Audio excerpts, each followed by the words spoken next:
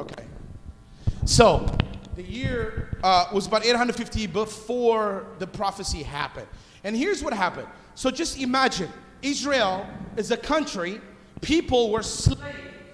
Now they inherit this place that God brought them out of Egypt to taste and see God's goodness.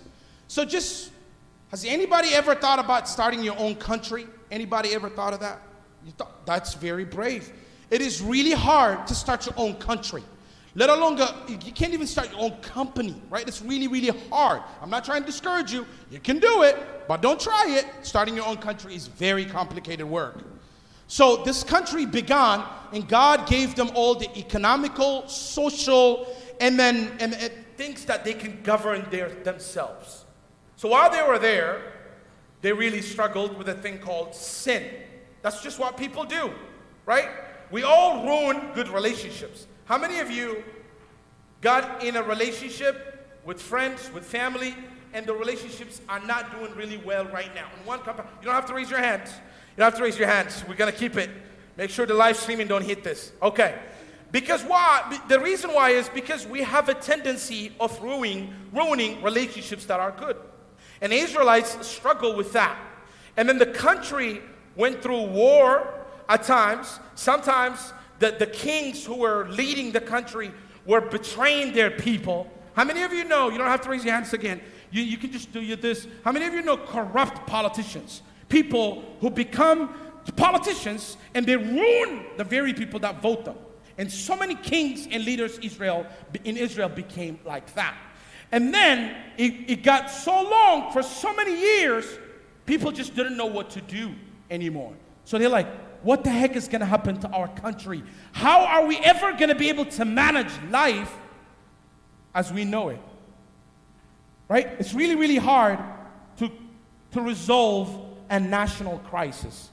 How many of you were watching news? You can raise your hands on this one. How many of you were watching news last year or 2 years ago or 3 years ago when every politician in America was fighting with each other? How many of you know gas is very expensive? Y'all know gas is expensive? How many of you got Tesla, by the way? How many of you got Tesla? So y'all don't know what's going on with gas. Okay. If you don't have Tesla, gas is expensive. And then guess what happened? You know, prices are going really, really up. I love when people tell me, when I was 25 years old, McDonald's was 25 cents. Like, 25 cents? You can't. What can you do with a quarter nowadays? You can put it in a machine to wash, but that quarter itself cannot even wash a shirt. Things are getting expensive. When a country is struggling economically, socially, can one person bring a solution to all of it? No, it's impossible. It is really hard. Even in this church right here, we cannot solve our own problems just by thinking about it and finding a solution for it. So God was responding to this misery. God was responding to this problem. And then here's what the scripture read for us. He's saying, but I will send you this particular person. There's going to be a person who will come from the seed of your former king. So their former king, King David, was the best king they've ever had. When David was a king, the country was flourishing. The country was growing because God's wisdom was with him. So he says, his son is going to come. A guy who will be born from his generation will come, but he will be greater than David. So trying to help them understand, trying to open their ears, trying to open their eyes, he's the promise he was giving them. So hey, I wanted to encourage you, if you have your phones with you, or if you have your Bibles in front of you, can you open Isaiah chapter 11? You can just tell Google Isaiah 11, chapter 1, verses 10. You can be able to read it. Nati has the reading on it. If you have your Bibles, just open it, and this will take us to the scripture, and it will enlighten us, y'all. Listen. We're going to leave enlightened by the word of God. Not by my preaching, but by the word of God and the promises of God. So, listen to this reading. It says, there shall come forth a shoot from the stump of Jesse. So he's saying, Jesse is the father of King David. So from this bloodline, somebody's going to come. And a branch from his roots shall bear fruit. and the Spirit of the Lord shall rest upon him. He's saying a new king is coming. He's going to come from the roots of Jesse. He's going to come the son of the former king you had. You thought David was better than David is on the way. For the national crisis, for the issues that this country is facing, for the problem that people are facing. So he says, listen to this carefully. If you want to read it, again, those of you who have phone access directly in your hands, flip to Isaiah chapter 1, verse 10. Verse 1 to 10, listen to this carefully. The spirit of wisdom and understanding, the spirit of counsel and might, the spirit of knowledge and the fear of the Lord, and his delight shall be in the fear of the Lord. He shall not judge by what his eyes sees, or decide disputes by what his ears hear, but with righteousness he shall judge the poor. And then he shall judge with righteousness, decide equity for the meek of the earth. He shall strike the earth with the rod of his mouth. He kept saying, but listen with what he's saying. This guy is going to be filled with the wisdom of God. He's going to have the knowledge of God. He's going to have the wisdom of God. And he will not judge based on what he sees. How many of you judge people by just looking at them? Don't raise your hand. Oh man, vulnerable people here. Praise the Lord. Listen, how many of us judge people by just looking at them? We look at them and we're like, trouble, here it is. And right, we see them, we see what kind of job they have, we see the kind of hair they have, we see the kind of shoes they have, and we judge them, either as a poor, or as a thief, or we do that.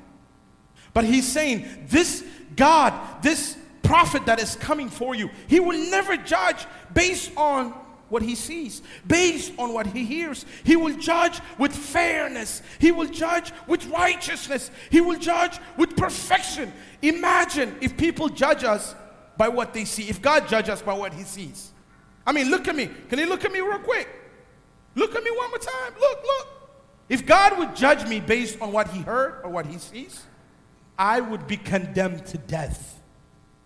I have no righteousness of myself. I have nothing to present to God, neither each one of us. But this is a new judge. So listen to this story. Two mothers, there's a story in the scripture about wisdom. Two mothers birthed a baby, each of them. While they were sleeping with their kid, they were holding the baby, one of the mothers, by accident, she killed her baby. This is a true story in the scripture. When she killed her baby, she went to the other mother that has a baby that is alive. She said, this is my baby. The dead baby is your baby. Just imagine, 1,000 years ago, there was no DNA to confirm anything. So the mothers were disputing, and nobody could resolve the issue. So they went to this king, the son of King David. His name is Solomon. The man was filled with the Holy Spirit's wisdom. When they reached all the way to the king, you know how like in America, you go to a regular judge. If that doesn't work for you, you go to a federal judge. If it doesn't work for you, you can appeal to the Supreme Court of the United States of America. How many of you know how many Supreme Courts judges we have? How many are they? You know? 9. That's the highest court in the United States, in the land. If that court decides, it's decided. Those 9 judges have a hold of a lot of political and economical power in America. The same way at the time, King Solomon, this case reached all the way to the king. When it came to him, the man was filled with the wisdom of the Holy Spirit. He brought the 2 mothers. He says, what's your dispute? She says, her baby, she killed her baby. And now she's claiming, my baby is her baby. And the other one is like, I didn't kill that baby. That was not my baby, her baby. Here's how the king resolved it.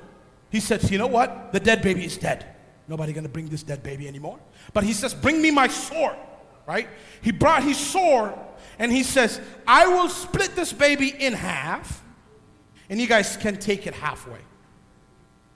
But listen to the wisdom. The mother said, the true mom, the mom of the live baby, she said, you know what? Don't kill the baby. Give it to her. Because a mother will never allow a baby to be split in half. But the other one, since that's not her baby, she says, go ahead, split him in half. Great judgment. And the king observed that, and he says, you know what? This is the mom. This is not the mom. In Israel, that was one of the wildest judgment. And the judgment came by King Solomon, who was filled by the wisdom of the Holy Spirit. Now the people of Israel are hearing, greater than Solomon is coming. Greater than Solomon, the one who can resolve the depth issues of human beings, the depth fears that we have, the things that terrify us. He's able not only to bring us peace, but to judge in wisdom. And he will judge in righteousness. He will be the perfection of humanity. So that is what he was promising the Israelites. So before I finish, I want to take you 850 years forward. So let's go. Can somebody say, let's go? Let's go. All right, 850 years. Then in Israel, a woman who was a virgin who does not have a husband became pregnant.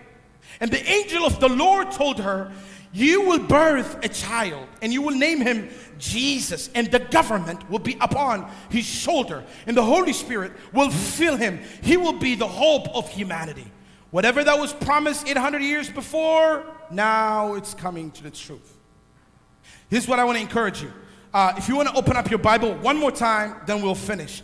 Go to Matthew, the Gospel of Matthew. If you have your phones, you can go the Gospel of Matthew, chapter 3. Gospel of Matthew.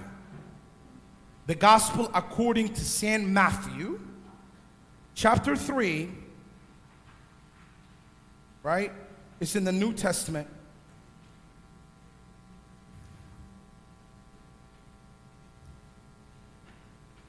And you will see what's going on there now.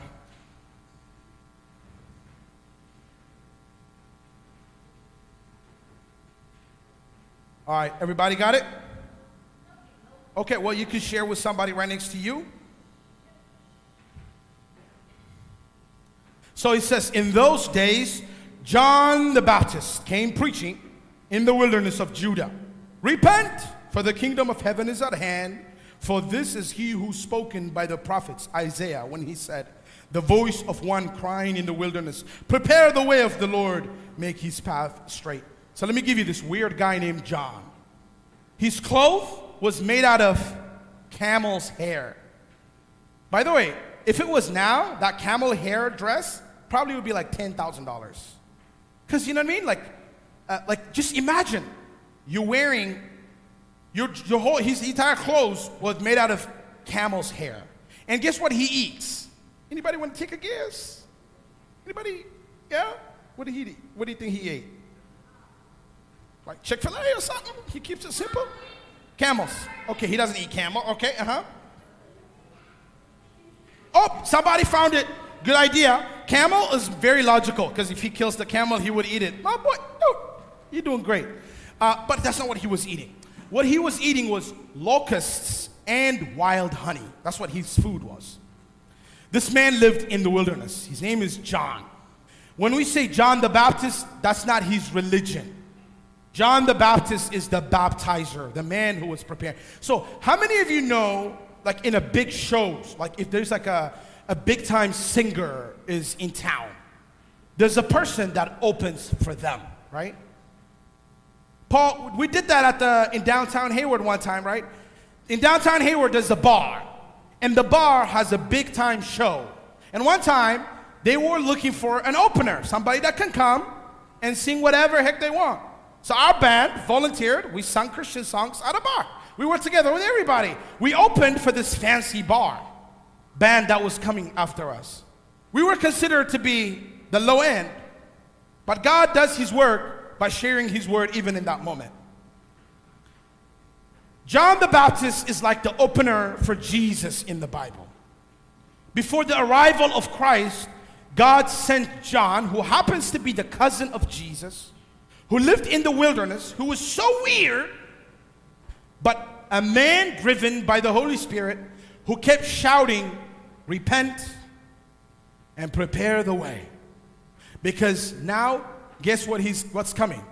The King is coming. The God that, now the Messiah that Israel was promised 800 years ago is coming. And upon his arrival, prepare yourself. How many of you got your Christmas tree up already? Christmas tree. Okay, by the way, Christmas tree, I don't know, I could be wrong, and you can correct me when we finish the service. I got to finish the sermon. I think I'm just lifting up. But I got to talk about Christmas tree quickly. Putting your Christmas tree on Halloween, I think it can bring judgment upon us. I don't think it's the right thing to do. I think you got to wait until like Thanksgiving, at least, like a day before. But preparing your Christmas tree is a reminder that you are preparing for Christmas.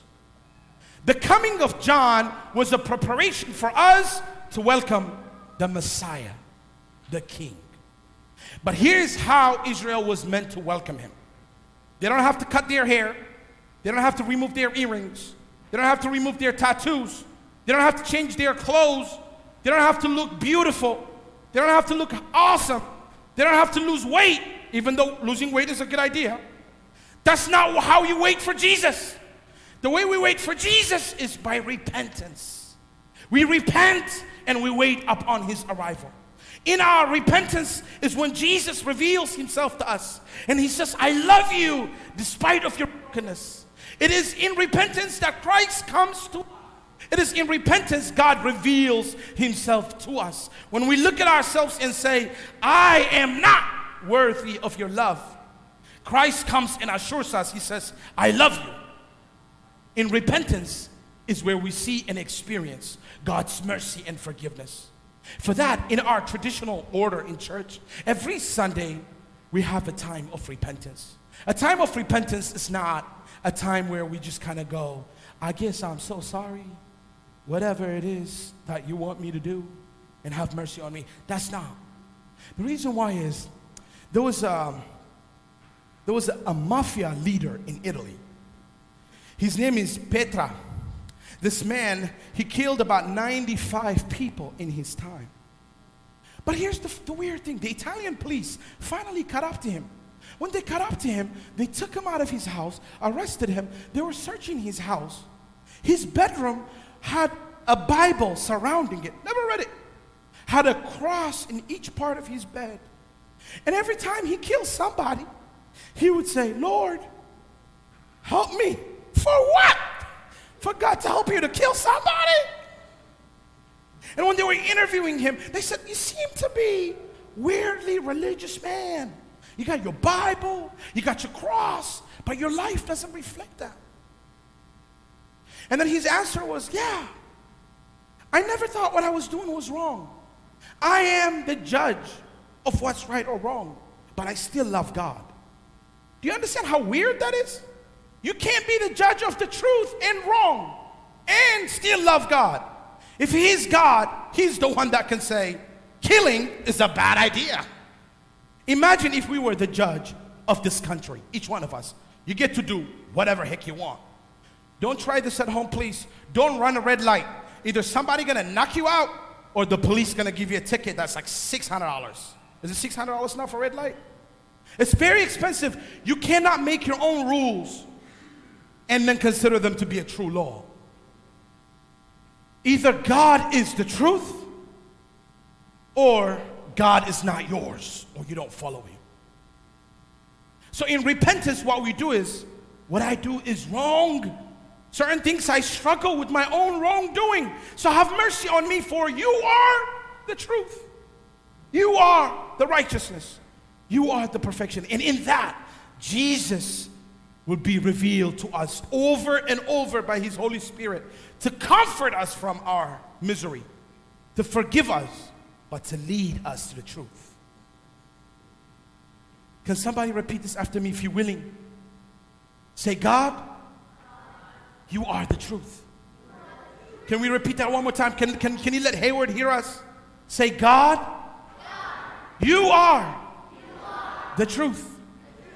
See, here's the deal. Truth, it is not subjective. Nobody has its own truth. We don't dictate what's true and what's not true. God does. But in Jesus Christ, he forgives the things that are not right in our lives. And he calls us to live a life of fruitfulness.